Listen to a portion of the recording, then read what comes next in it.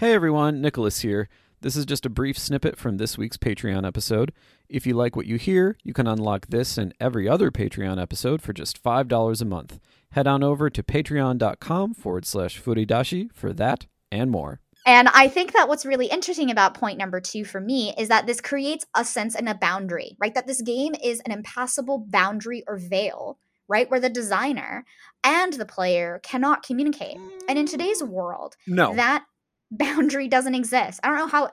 I'm sure it didn't exist in Yolden 2005, but Yolden.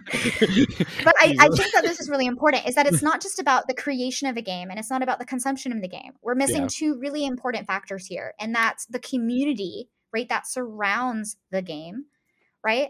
And we're also missing, right, the criticism and the collections that happen around that game, right? We're missing a lot of that in their very first breakdown. Ooh, Because they literally think that social relations are essentially like an effect of gameplay. I mean, it is one of the 8 aesthetics that they list. Fellowship, game is social framework.